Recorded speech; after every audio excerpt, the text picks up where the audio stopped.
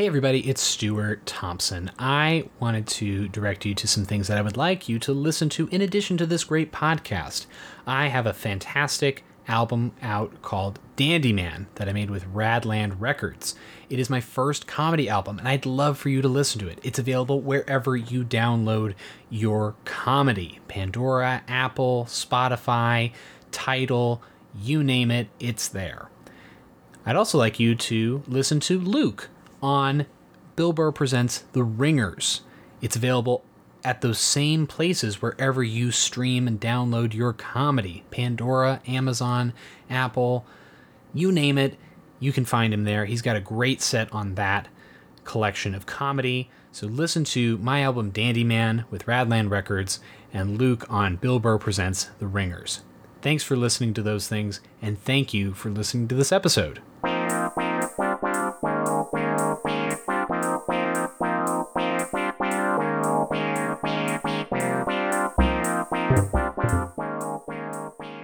Welcome, everyone, to the Late Night Podcast with Stuart and Luke. I'm Stuart Thompson. I'm not.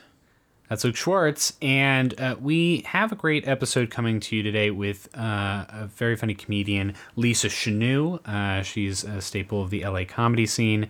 She co-hosts a great podcast called What's Your Sign? You'll get to Chanoux her in this episode. You will.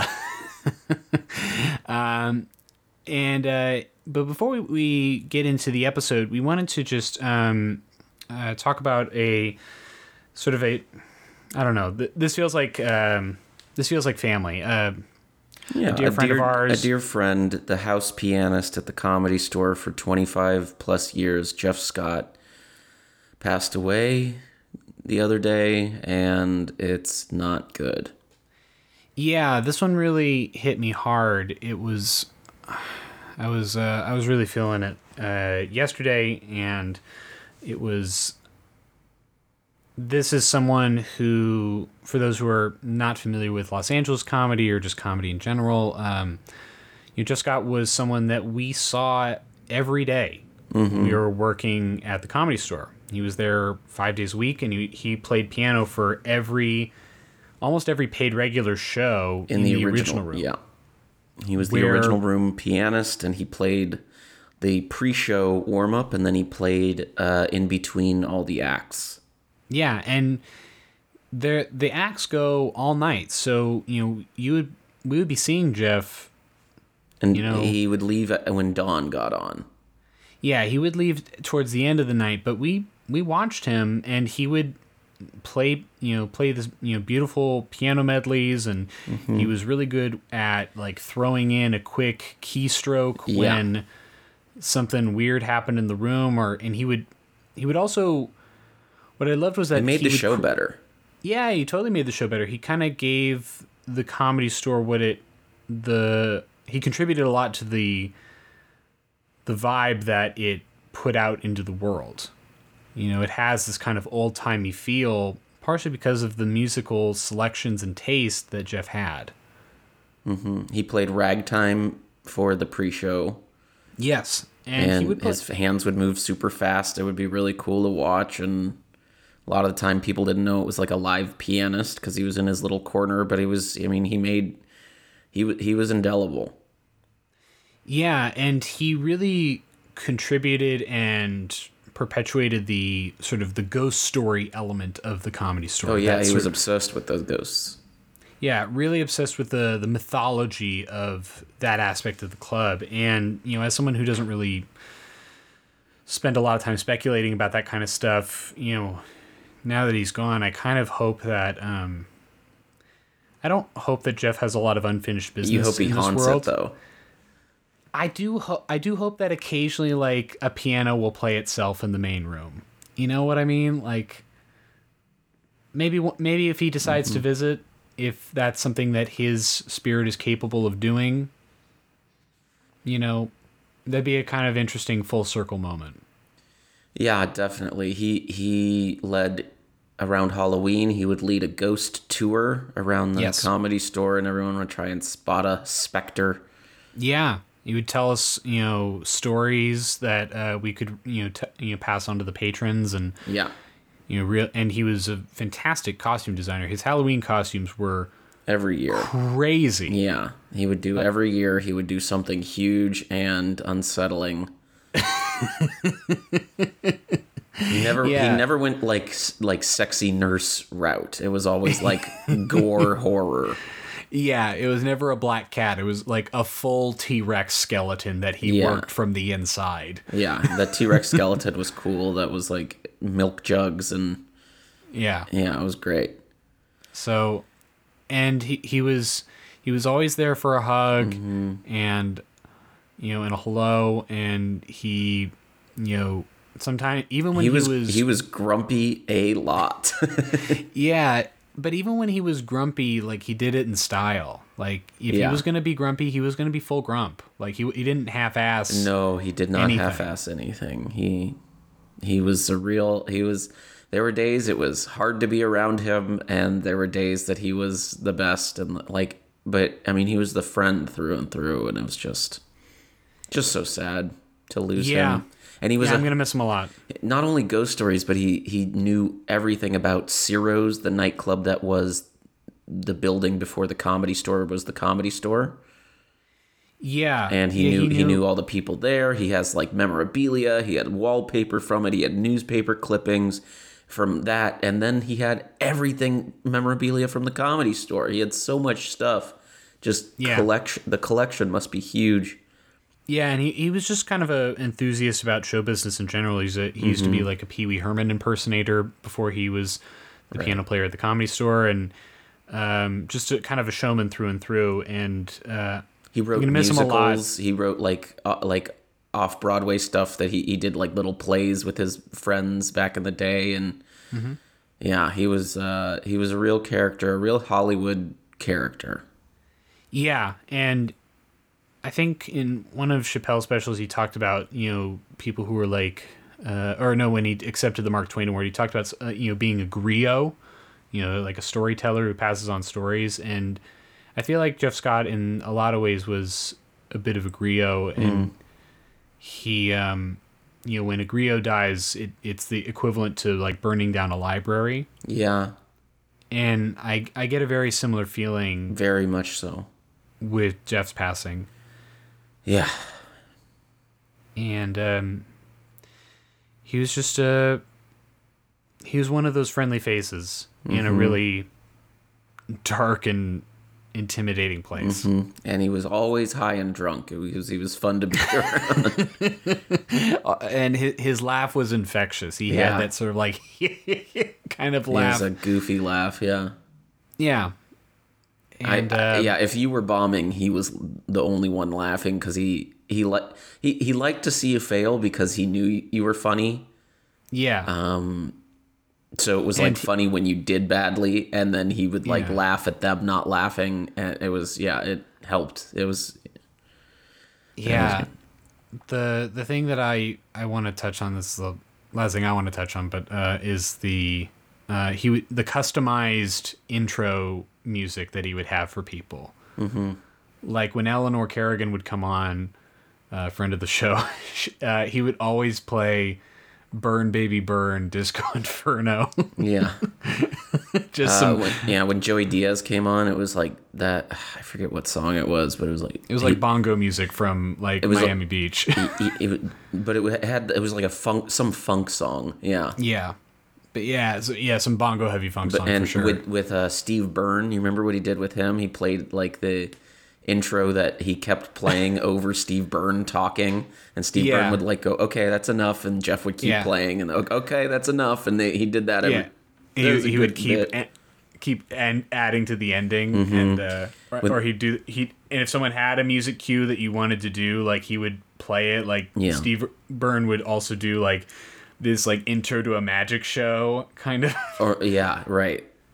or it also looks like the intro to like a SeaWorld I think show. That's what it was. Yeah, like it was. Yeah, that was really good. And he's just like really putting it on. He always played like like some Middle Eastern music for like Maz Jobrani, who didn't always like it, but he went up and would go and he would do his dancing to it, and he would do it for Aaron Cater as well. Yeah. and and for some of them, it would end up being like the first 3 or 4 minutes of their set. Yeah. Like that was just kind of like it was just part of the show, and it added something. It added a certain flavor that you don't get at other clubs. You don't get that at the Improv. You don't get that at the Laugh Factory.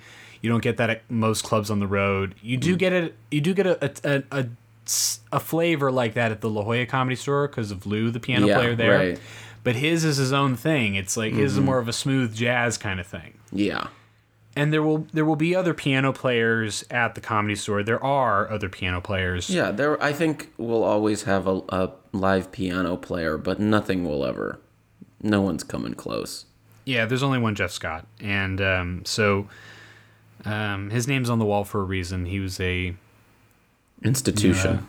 Yeah, he was a wealth of knowledge and information and love. So, somber intro aside.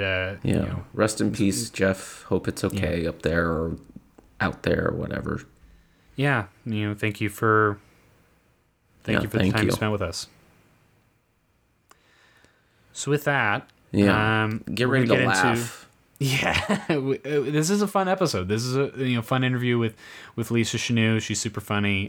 Follow us on social medias. I have like 4 or 5 really great jokes in here. Yeah, Luke was. I was on. Yes, and you can follow us at the Late Night Show, the Late Night Show on Twitter and Instagram for updates. You can also follow me at Stuart B. Thompson on all the socials. Luke's out there. Mm-hmm. And enjoy this episode, everybody, with Lisa Chanoux.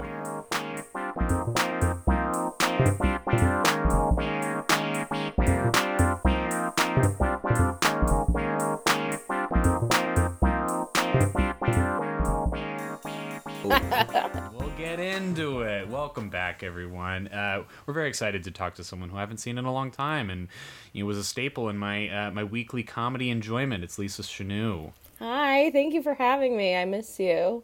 Gosh, remember the before times? I barely do. Oh, yeah, good. it's fading in memory. But I do remember seeing you not just at open mics, but in our building where Luke and I would live, because you would building record... where we would live. Yes. Yeah. I actually had an emergency. I had a delivery going to your old building. I almost texted, but I knew you guys had moved. I had a delivery going, and the person was not home.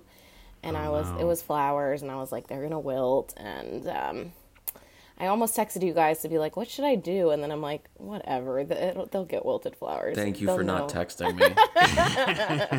I would have told you, I don't know. Yeah, that's what I figured. Like, why would they know? I would have commiserated. Yeah. Yeah. That was... it's been almost a year since we lived together, Luke. Can you believe that? Yes. All right. Well, now that we've had that sentimental Honestly, moment, I liked living with you, but it feels great. How far away are you guys now? Are you still on the east side?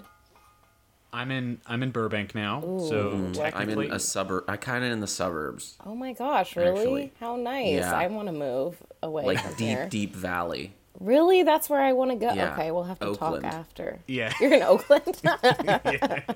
super deep valley. Just over the hill.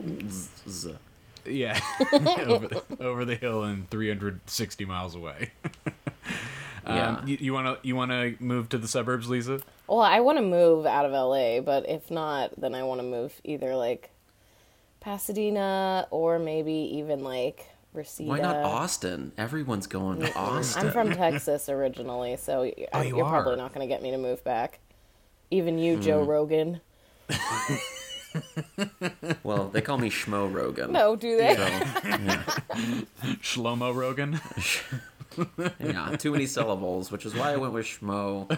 But it's Shlomo is a better name for Lisa. What do you think? Are you guys going to move to Austin? Nah, I've been there. It was lovely to visit. And that's what I love about stand-up is I've gotten to visit a lot of great cities for the right amount of time. Visit. Like 3 days, 2 days, It's perfect for most cities. Yeah, the last time I went there, I think I did 5 or 6 shows, and like one of them paid, and I was like, And I mean, they were alternative; they weren't, in the major clubs or whatever. So I'm sure the clubs pay, but I was just like, I don't know about all of this. It's still expensive to live there. It was a small scene, right? Yeah. It was good, but they did a little like it was a. It's still expensive to live there. It's not. I mean, it's not LA, but it's not like, middle of the nowhere either. I bet prices are going up too.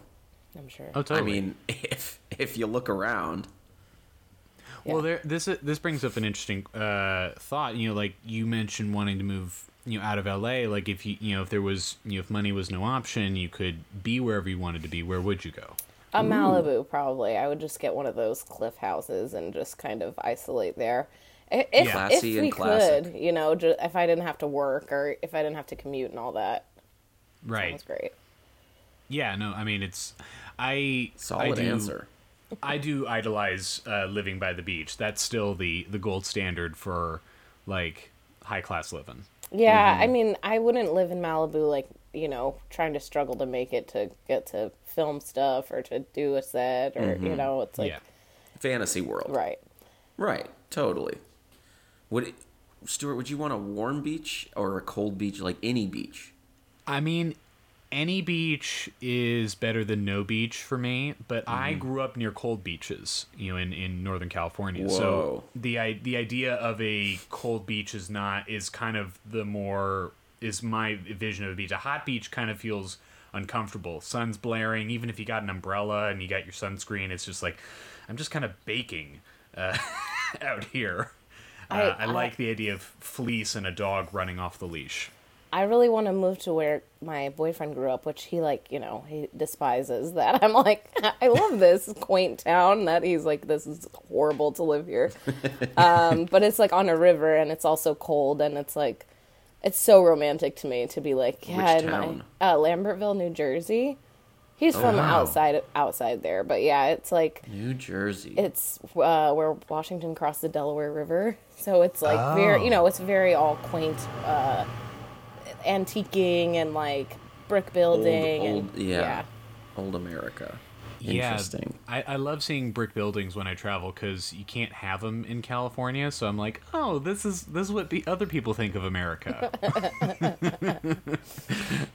If people move to, Texas and then they brag about it, sorry, I thought of this joke 4 minutes ago. Does that make them, they brag about moving to Texas, does that make them ostentatious? Was that even worth it? I think it was.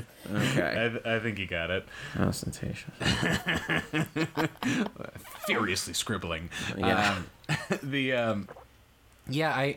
What part of Texas did you grow up in, Lisa? I grew up in El Paso, which is very similar but different. Yeah, it's definitely a different side of Texas, but it's also a blue county. So, like, in some ways, very similar to Austin, where people are a little bit more progressive and they're all sad, or they swear a lot.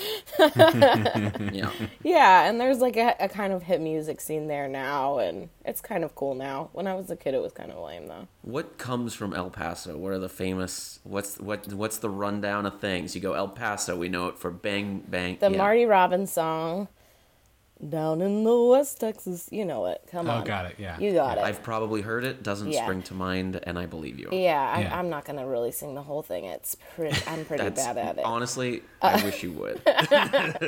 And it's where I think Willie Nelson, Johnny Cash, like a bunch of those guys got arrested coming through with drugs, crossing, in their tour buses and stuff. So very famous. Where's for the that. Alamo?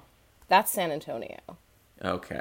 So El Paso is about halfway from where we are in LA to Austin. Yeah, it's like 12. Texas it's like is a wide state. Very big. Yeah, it's the furthest west in Texas. I remember how striking it was to see how enmeshed it is with Juarez. There's just like it's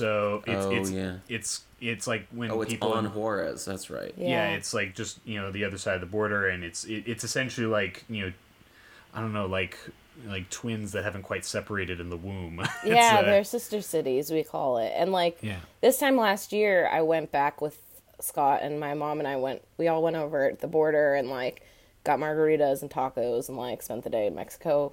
And, like, to think of doing that now sounds so crazy. Like, not only traveling, but, like, crossing country borders and, like, not knowing of how, like, you know, you have to wait in line and stuff to get back. And, like, how would that work with social distancing? And it just seems like, a different world. Yeah, totally. That just having access to traveling over the border is like with that level of ease, because people commute that way every day. Yeah, in El Paso. That's what our a comic friend, shout out to Nico Gemian, who he kind of showed another comic and me around while I was visiting. It was I went to, there was a bar that I went to after one of the shows. It was called Ojos Locos. Oh, I don't know it. Have you heard of this place? Yeah. I don't know it. It was like a Mexican Hooters. Oh, okay. Hell yeah. And I was just kind of thrilled that something as like quintessentially American as Hooters had kind of been translated into another language and culture. Sure. Were you by the airport? Or were you at the club? Is I guess what I'm asking. Yeah. We were by the comedy club. That's cool. Yeah. Yeah. And so it was just Hooters with like that very traditional stringed instrument, Totally. Spanish speaking music, and people just doing gritos and all that. It was really it's one of those things you never expect to go to as a comedian with your own interests, but like when you're with a group, it's like, all right, here we are now. Yeah, totally. I grew up on the opposite side of town. My mom owned a restaurant out northeast, so I kind of have been all over the city, and obviously what kind of restaurant? A lot. Italian food. It's since closed, so that's bummer. all right. Was it good? It was great. It was fun. Family. I don't know. Unlimited soup and breadsticks? No. No? Okay. When you're here, you're a paisano, something like that. Was your mom involved in any of the like cooking or curating of the menu? What was her position there? My mom owned the restaurant, so she did everything. But it has been our family for over 60 years, and my grandfather, we're not Italian, but my grandfather started a business with an Italian man. They had a couple locations, and they had a falling out, and they just decided to each take one, So he ended up just leaving it as is, and I think it was the guy from Italy's recipes and stuff, so still, oh wow, still somewhat authentic. Sorrento, yeah. Sorrento, okay.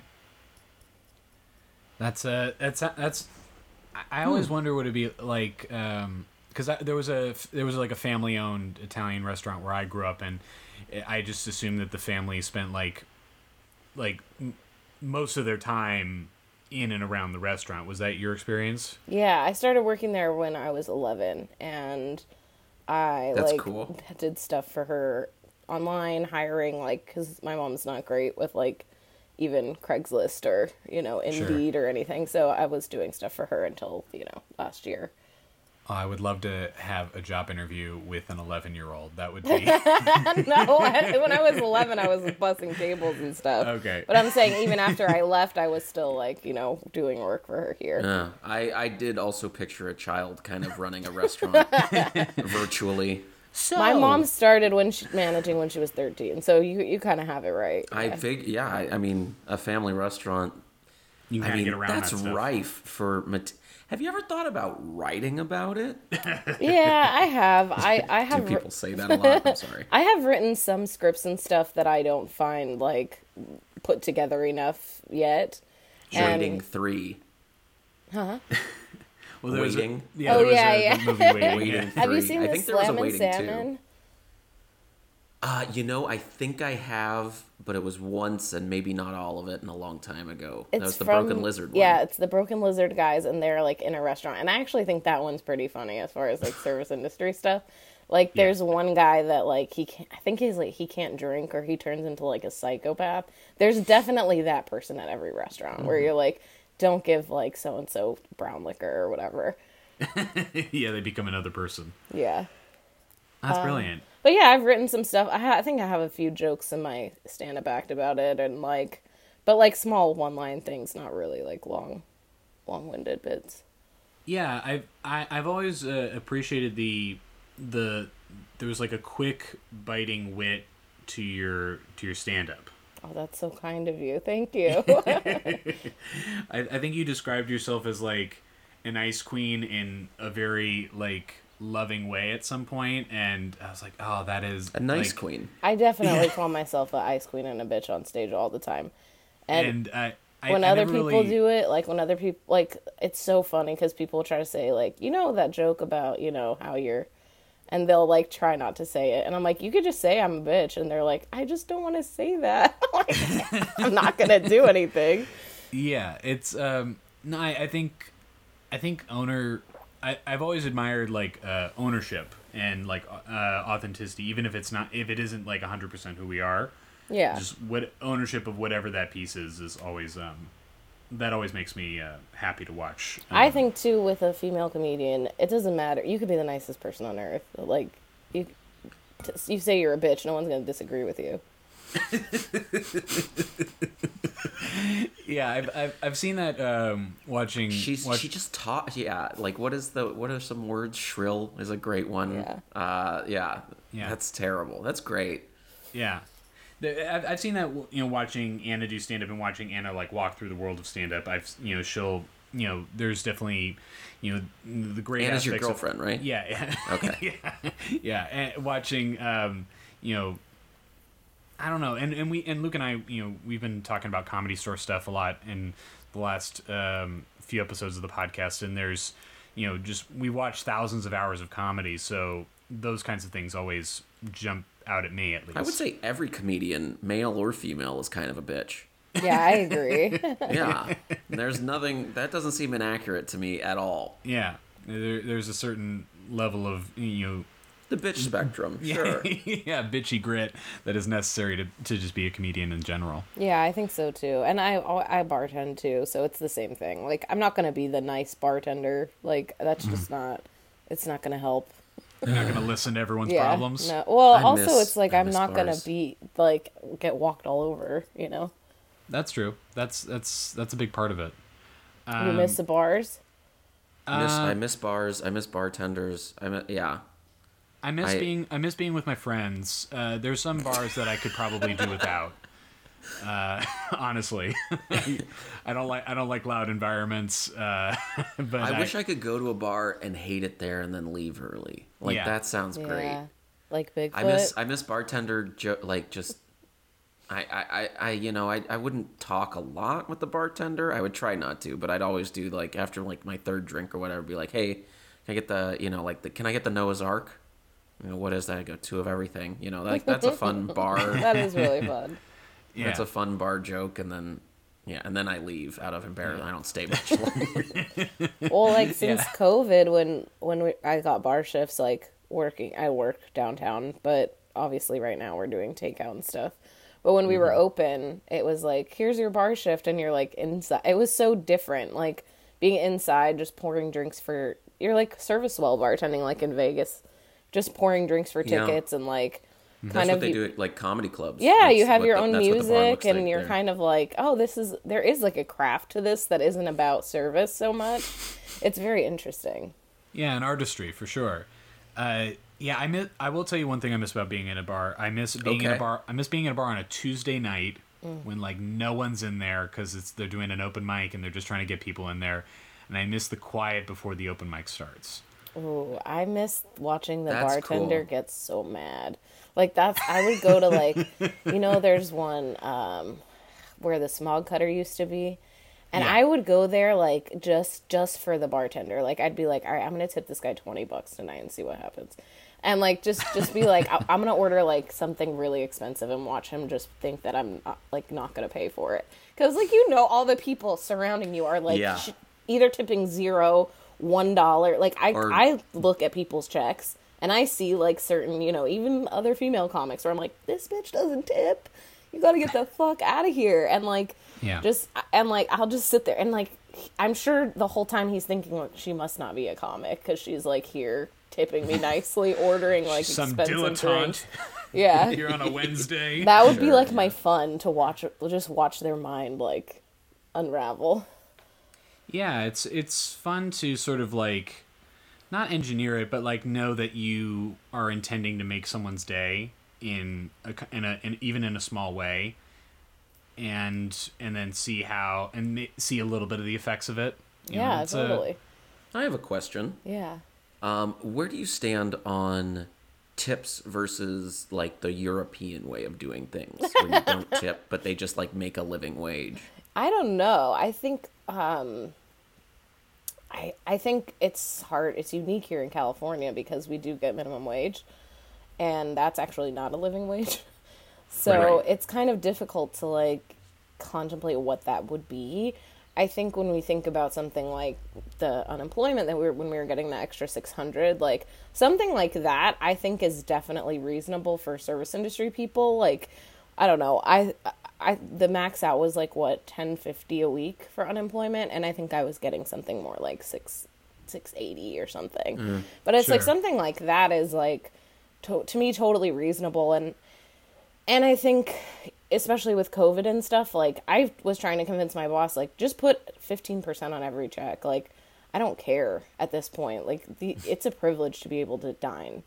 So Yeah. I think it might work. I don't know how the restaurant would make money if they're having to pay, $30-$40 an hour for service. Yeah, it's like, the way the unemployment played out was it kind of looked like a universal basic income for just a short period of time. And I mean, I don't know. I feel like much like people in Israel need to do like 2 years of military service. Like I feel like everyone should do 2 years of some form of service industry job, whether it's customer service or, bar backing or serving. And, Give me 5 other examples. bartending. Yep, that was one. And maybe even I would even qualify like working at a car wash. Car wash, good. I would valeting. Valet, really hard. Valet is tough to like drive those cars. I don't know, man. Yeah. It's like nerve-wracking. Yeah. I would even qualify most secretary work, or even like being a Lyft or Uber driver. Administrative, like Yeah. Administrative assistant. Yeah, and then Lyft or Uber driver or And Postmates person. okay. Yeah, Cool. I think those are all. Like, Thank you. You're welcome. I feel like if someone doesn't do it, stolen valor should be called into question. Like, I'm with mean, this. I think it's yeah. great. I think that people need to know how to act in public, and like for the most part, like I'm not working. I like being in service. It's not like I do this because I need tips or whatever, but it is like fucked up when you do everything and someone leaves you like $2 on 100. yeah, no, it's profoundly rude. I just don't understand. I mean, I'm a good person. I would never, but I don't understand that. That's crazy. Yeah, and I don't think it's just like people don't know math. I mean, it's happened to me recently too in COVID times when I've gone to pick something up and don't have cash and they don't have like a credit card tip thing. Right. They don't have like they do like a whatever pin pad thing. And Yeah. it's like for takeout. I'm like, oh well, I feel like a dick. Yeah. It happens. People don't have enough on them. Whatever. Sure. Have you ever gone back to a restaurant because you wanted to leave a tip and then Oh yeah, and I've asked for Venmos too, and people always get a little weird with that. They're like, Yeah, it's like just leave me alone. it feels like I'm giving you my PIN number. Yeah. Yeah. Do I need the extra $7 for this Yeah. person that maybe having my phone number or whatever? Yeah. It's like I don't need to I give mean, you my she's firstborn obviously an child. ice queen. That is almost always a no. But you still look like a good person. Like Right? you get off with it. Well, though. there you Like, go for your all you conscience is clear. non-tippers. Yeah. Yeah. Yeah, it's like she's going the distance. So, I've also gotten to know you from the times that I've listened to your podcast. What's your sign? Thank you for And listening. yeah, About the stars. Yeah, and we had we had Julia on a little while back. She's a friend of the show, and I was curious about what got you into astrology. I mean, for the most part, the podcast. But You were not into it before? I mean, I was, but I definitely didn't. It was more of a base level of interest and knowledge. And, like, I was reading tarot and stuff at that time. So I was definitely interested in that world. And I just feel like I didn't have a lot of knowledge at that time. So it was like an interest of being like, you're a Scorpio or you're a Gemini, but not really knowing what the whole of astrology is about. Yeah, because there's a surprising amount of information that's associated with it, and when people start, throwing out tidbits of information, I see you and it's usually and Stevie, who Luke and I don't know quite as well, but you go into depth about all these the houses, and Anna had me download an astrology app for a little while, and we were sharing tidbits back and forth about what they would say about. Did it help? I think what astrology does for me is it puts certain things at ease, even if it is through like a hindsight bias kind of thing. What does it do for you, Lisa? I think that's a great way of looking at it. I think that as long as we're learning how to understand and connect with others, I think it's a great tool. I think that there are some people that use it like, oh, well, that person's just like this. They're Aries and like they're fucking impulsive. And so I'm just like, not. And it's like, dude, you're annoying. Like, I hate those people. You're supposed to say like, oh, that person's impulsive. Why don't I take action in my life to make their life a little bit easier or whatever? Yeah, it kind of gives it can give a basic framework as to who someone could be, right? Totally, and understanding where they're coming from instead of like judging, I guess. I think that it's fun to look at the daily transits and stuff too, like talking about the storming of the Capitol building and stuff. Like, we all, when something like that happens, we are all like on our phone being like, whoa, what planets and what thing? And like, yeah, it's interesting to see, when we're seeing the election happen on the day that Mercury stations direct, which is like, everyone's heard of Mercury retrograde. Well, when it goes out of retrograde, so to speak, it doesn't really, that's not the correct terminology. We say it goes direct. Okay. But when it comes back... Mercury's bad news? No, Mercury is just communication and messages. It's like the... have you seen the Hercules movie? Yeah. No, but I know that Hermes and Mercury. Right, yeah. So the little guy with the wings that's bringing you your mail in the movie. But, like, thinking of the election taking place on a day like that, where... It's kind of like we think of Mercury retrograde as when you're sitting at a stoplight and the car next to you goes forward and you feel like you're going backwards, even though you're stopped. It's not really about something being in backward motion. It's just perceived that way. So it kind of takes you out of it. That was a really good analogy. Thanks. Yeah. It's not mine. I think I stole it from another astrologer, but... Good job. But it's that kind of jump start of like, backward, forward, And so thinking of the election happening on that and all the kind of mail-in ballots and stuff coming later and like this, we're watching the counts go like, oh, this person's more, now this person's more, and just seeing, and like Georgia not even getting decided until this week, like thinking of something like that. And of course, Mercury direct day, it's a lot of astrologers will say like, that's a day of lost mail and like this and that. And it's just so interesting because that is the day that we're choosing to count all this stuff. Of course, we're going to see it play out. It's confirmation bias, but like at the same time, it's fun to look at those things and be like, "Oh wow, I wonder if I could have seen this coming." Yeah, the app that I'll give a shout out to the app. What was it called? It's we don't it's get called paid. Screw them. CoStar. yeah, CoStar. Yeah, they would it would sort of say things like, you might be feeling nervous today about something, or something is It'll say like you're having trouble in these areas and you're feeling confident in these areas, and it'd be like, oh yeah, okay. And some of them would be really consistent, like over weeks and weeks. It's like, yeah, it has been like that, and it's like, those why. slow moving planets, Saturn. The further out, the slower they move. Those ones take a long time to get over. Interesting. But the CoStar, I think they do intentionally, kind of tell you like, today is going to be crazy. Like you'll get that like notification because they want you to open the sensationalized. app. Yeah, it's a little sensationalized. So if you feel that you are like not immune to those kind of things, maybe turn the notifications off.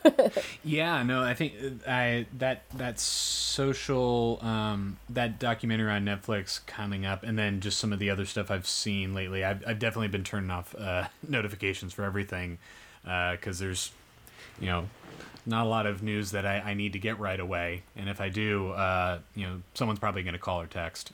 Totally. And if you are into astrology and you have some knowledge, I recommend the Astro Future app because it gives you a breakdown, but it's also going to tell you, like, this is because Saturn and the sun are in the same spot, or this is because, like, this is square to this, or whatever.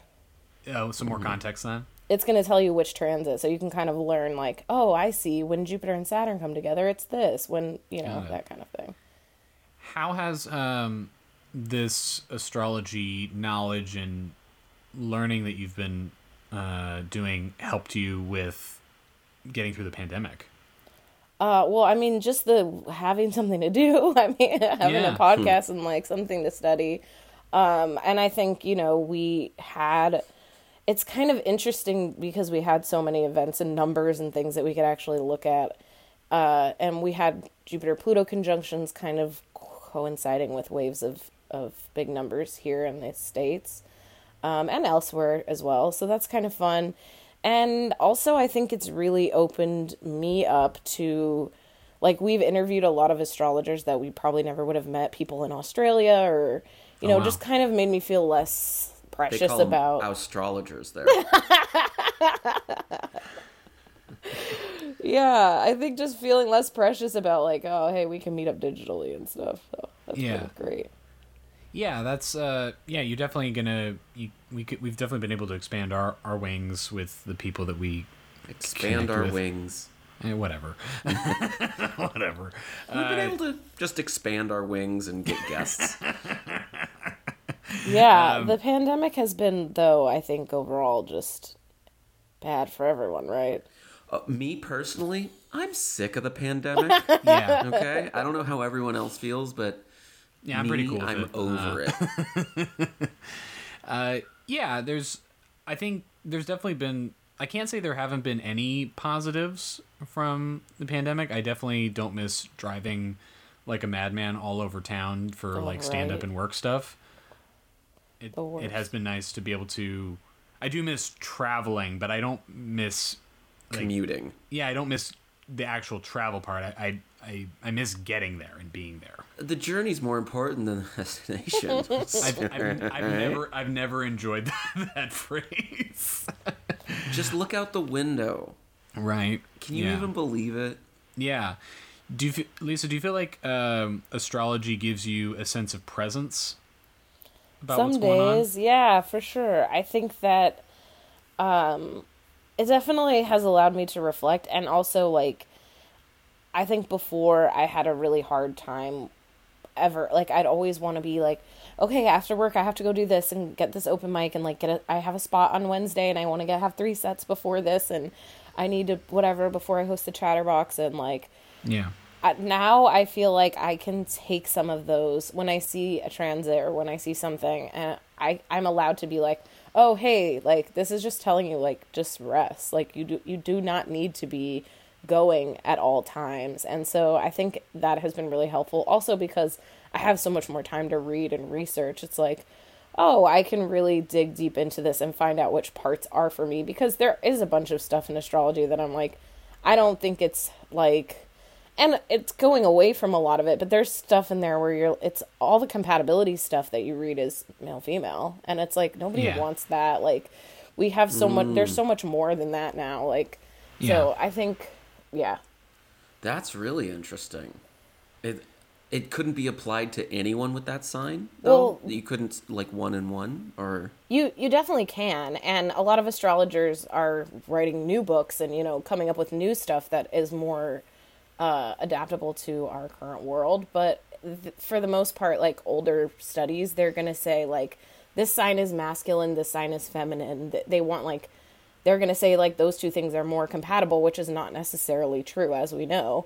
And also they're going to do compatibility Virgo man, Virgo man, Virgo woman, or Virgo man, Aries woman. It's like you're not going to see a lot of compatibility books that are like, this is a Virgo man combo. Yeah, and I can see why that would be the more marketable stuff, because people are trying to find answers about their relationships. I would like to see, like Sagittarius non-binary and Capricorn man or whatever. Yeah. And I'm sure, I'm sure there are astrologers that are digging into this, because there's so many like queer and trans and person of color astrologers that are popping up that are awesome, Yeah. Did you see the Walter Mercado documentary? I loved that documentary. Yeah, it was awesome. I love that too. And even as someone who is not... Hey, clue me in. I don't know what you're talking about. So I'm the listeners. So Walter Mercado is this, famous astrologer who showed up on, Spanish-speaking television for the most part, but he was, was this on... What platform was this on? I think it was on Netflix. Yeah. I saw the trailer for this. He had the crazy suits. Yeah, yes. It was called... I think it was called Mucho Mucho Amor. Because that was kind of his sign-off. And, he was just this... And I think he, in today's terms, would qualify as kind of like a non-binary man. Yeah. In a lot of ways. He kind of was a bit of a gender-bending fella, and, You keep saying fella and man. Yeah, I know. I think he did, like, identify as gay, so, like, it's hard to... You don't want to assign something to someone. But I think he had a lot of qualities that went beyond what he was born with, and he was just kind of beloved in the Latino community, and I didn't grow up with him, but I do remember just once the documentary came out, there's so much outpouring of appreciation for this guy, and I was curious if you had seen him or researched him before the documentary came out, as you got into astrology. I hadn't really, but one of my friends had, this is like the weirdest thing, but it was actually a few weeks before he died that one of my friends found another friend on Tinder and like screenshotted me their page or whatever. And we were kind of making fun of him, and one of the things that it said was that he was like, my greatest influence is Walter Mercado. So I kind of looked into it, and then I mentioned it to him, and he was like, well, it's like hipster bait to say that. And I'm like, that's so funny. But then, then I think he passed away, and then the documentary came super out. Hipster bait. Yeah. Yeah. Inaccessible. Right. I did learn about a couple people after they died that I was pissed off about. Like, I learned about John Prine after he died because everyone was posting about him. Yeah. I was like, and then I checked him out. I was like, oh, I could have been listening to this the whole time. No one told me until he died. Like, that kind of sucks. No. Did you see the Bee Gees documentary? No, not yet. It's on, I think, HBO Max. HBO, I think, yeah. It's good. Like, well, I didn't really remember how much of their music. There's so many songs that you're like, I know this. Yeah. It's crazy. And also, Walter Mercado does define himself as being androgynous. So Got it. There we I think go. you were dead on. I don't think he said that he was gay. That's something I made up, so sorry about that. No, it's all right. It's the documentary kind of highlighted this. There was a lot of like stuff that he was super open about, just the performative side, and then there was sort of like the side he kept private. And did you grow up with sort of mystical thinking in your family? Yeah, my mom's pretty cool. She's a Pisces. She, threw me a 13th birthday party where it was, all natal charts and tarot and all that kind of stuff, and I really hated it. I was, she had told... It was a surprise party, and she had told me I could plan my own birthday party, and I wanted to do this capture the flag thing, and I was really, excited. And then, it ended up being a surprise party, and I was pretty bummed about that. But looking back, that was pretty cool. Yeah, for sure. Surprise parties. I'm in the negative column on that one. I'm not a fan. What's your side? Stop. I'm a stop sign. No means no. Hey, chill out. That's funny. I'm a Capricorn. Yeah. think I knew that. Is it coming up or did I miss it? Yeah, it's just passed. I'm Well, on happy the birthday. cusp, as people say. Hey, thank you. Yeah. I think you did wish me a happy Oh, I birthday. probably did. I'm That was usually- nice of you. I like birthdays, obviously. Yeah, sure. But You yeah, like I think birthdays? Earth signs are probably not the best for a surprise party. Though I think, everyone, if you look at the sign, I think you can definitely pick your own way that each one likes it. You know what I mean? Like a Yeah. Taurus, me, I'm like, if it was a surprise party where I came home and my boyfriend was like, put on this dress, we're going to this place, and it was like a big fancy thing, I would love that. Sure. But if it was like where you're like getting little hints along the way, I would love that. But if it was, for you, I bet, Luke, if it was like, surprise, here's $20,000, like some kind of thing where money was falling on you, I feel like a Capricorn would love. I don't think anyone would hate that. Free money? You're saying at the party? I want plans. I like to know. Capricorn. I like to know where I'm going. I like to know if anyone there is like a danger or a threat to me, so I like to know the exits. Little goat. And I bet you go in order too. Does it bother you when things are out of order? No. Oh, interesting. Yeah. But I'm a cool, chill dude You're that gets it. cool, You know what I yeah. mean? Totally. I'm nice now. Yeah. Yeah, if you hung at our house while we were living together, order was not a big thing for either of us. I like doing things correctly. That's with what the I mean, like in order, not like clean or whatever, okay. but like, you're not going to read the second chapter of a book. Some people read that last page before they buy I it. do. You do? Oh, yeah. I wouldn't have pegged that from a Capricorn. Well, I like to know what's going to happen. You do. Or like, I like to think, like, I see the last sentence and I read like the last sentence. Wow. I can't That's help it. interesting. It's there already. They've already printed it. It's already happened. Why can't I know? Yeah. They Stuart, tipped what's it. your sign? Pisces. Mine's coming up in a couple months. Yeah, that's Pisces exciting. nuts. Gotcha. That's a good one. Team. That is the funniest one I've heard. Okay, so we have astrology. Yeah. We've got ostentatious. And Pisces And- nuts. Pisces nuts, man. It's been a banner episode for your boy. Yeah. Yeah, real big day. Oh, sorry, I I get- lost my headphone for a second. I sometimes don't enjoy being like told what I am from hearing about like when I like share a sign. I think Yeah. that's my main gripe with astrology, when someone's like, "Oh, I see," and it's like, "What? Come on, what do you what do you see?" And it's like it's hard, and then I get sort of baited into it. I love Pisces. My mom's a Pisces and my brother's a Pisces. And my son is in the 12th house, so you could say I'm a little bit of a Pisces too. I would say that. You I would? would definitely. Yeah, I would say you're a little bit of a Pisces for sure. Yeah, I think Pisces can really disassociate in really good and really bad ways. Like, you could meditate or you could, black out drinking or what. There's like two sides of it. But I I also think Stuart zones out on his own stuff. Like sometimes is unaware. Oh yeah, Kinda- totally. yeah. it's no, fun.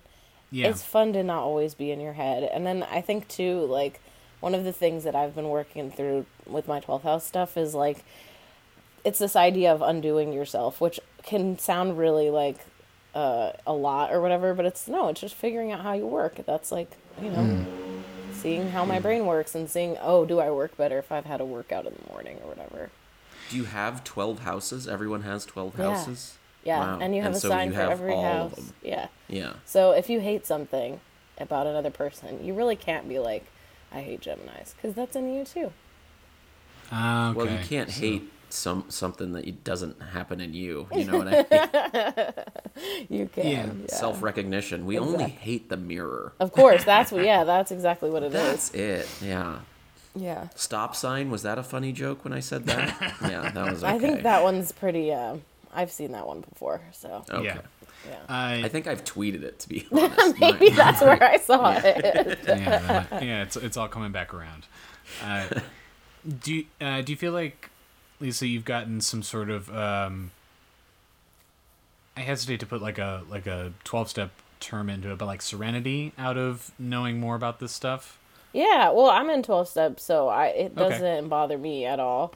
Astrology is kind of a 12-step program. It's a 12-house program. Yeah, and like There you there is like a website that does correlate each sign with like the 12 steps, which is interesting, though I don't know if it is that valuable or for either side or for both. Might be a stretch. Yeah, and like I do think that, I think there's some serenity that comes with it. I don't know about, spiritual awakening or anything. I don't know if I've reached astrology step 12 or anything, but there's definitely some stuff that's come to me that I've thought like it's given me a lot of self-confidence and like able to say like this is okay and you can not go to that thing that everyone else is doing, and that doesn't mean everyone hates you. It's a form of self-care and knowing yourself. Yeah. Okay. Well, that's useful. And like, allowing myself to be who I am, which I think every comedian has struggled with that, Well, you got to find your voice. Well, I feel like we're all around the same age, and we've all been doing stand up for as long as we have, and it's when we start, at least I felt this way when I started so young and unaware of not only what was to come, but just like what I was as a person, having to formulate that while being a public person has been definitely difficult. Yeah, it is, and it will never end. I think that's the part of astrology that gives me a lot of comfort. Is there's always another fucking Mercury retrograde this year. There's always like 2 or 3 or 4 or whatever. How often does it come around? I think it's 3 or 4 times a year. Mercury has an 88-day cycle, I think. I don't know. It's actually today is the shadow period. So I think that in 2 weeks it'll probably be back retrograde again or something. Yeah, that makes sense. If it, it's going around the sun about 4 times as often as we do. So yeah. Okay. And then, those Stuart did the math in his head. He wants everyone to know that. He looked up and kind of moved his lips a little bit, and he counted. Good job, Stuart. The bigger planets like Jupiter and stuff, they all go retrograde half the year, too. It's like, we don't need to be freaking out. All this stuff has happened before. And sometimes when we get questions from listeners that are like, with this, it's going to be conjunct my midheaven, and I'm scared I'm going to lose my job. And it's like, yeah, but the stuff has been crossing over that since you were born. So like, every time something crosses us, something tragic doesn't happen. Yeah. And if you're afraid you're going to lose your job, maybe it's because you're not doing well at your job. That's something you need to think about. Not you're yelling about astrology instead of focusing at work. Yeah.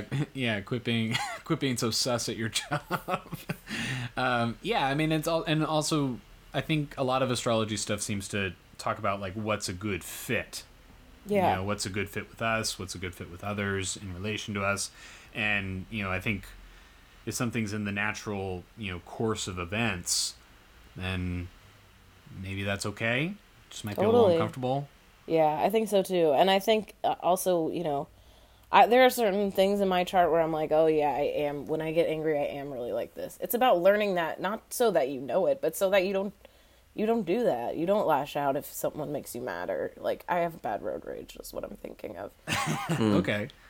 Yeah.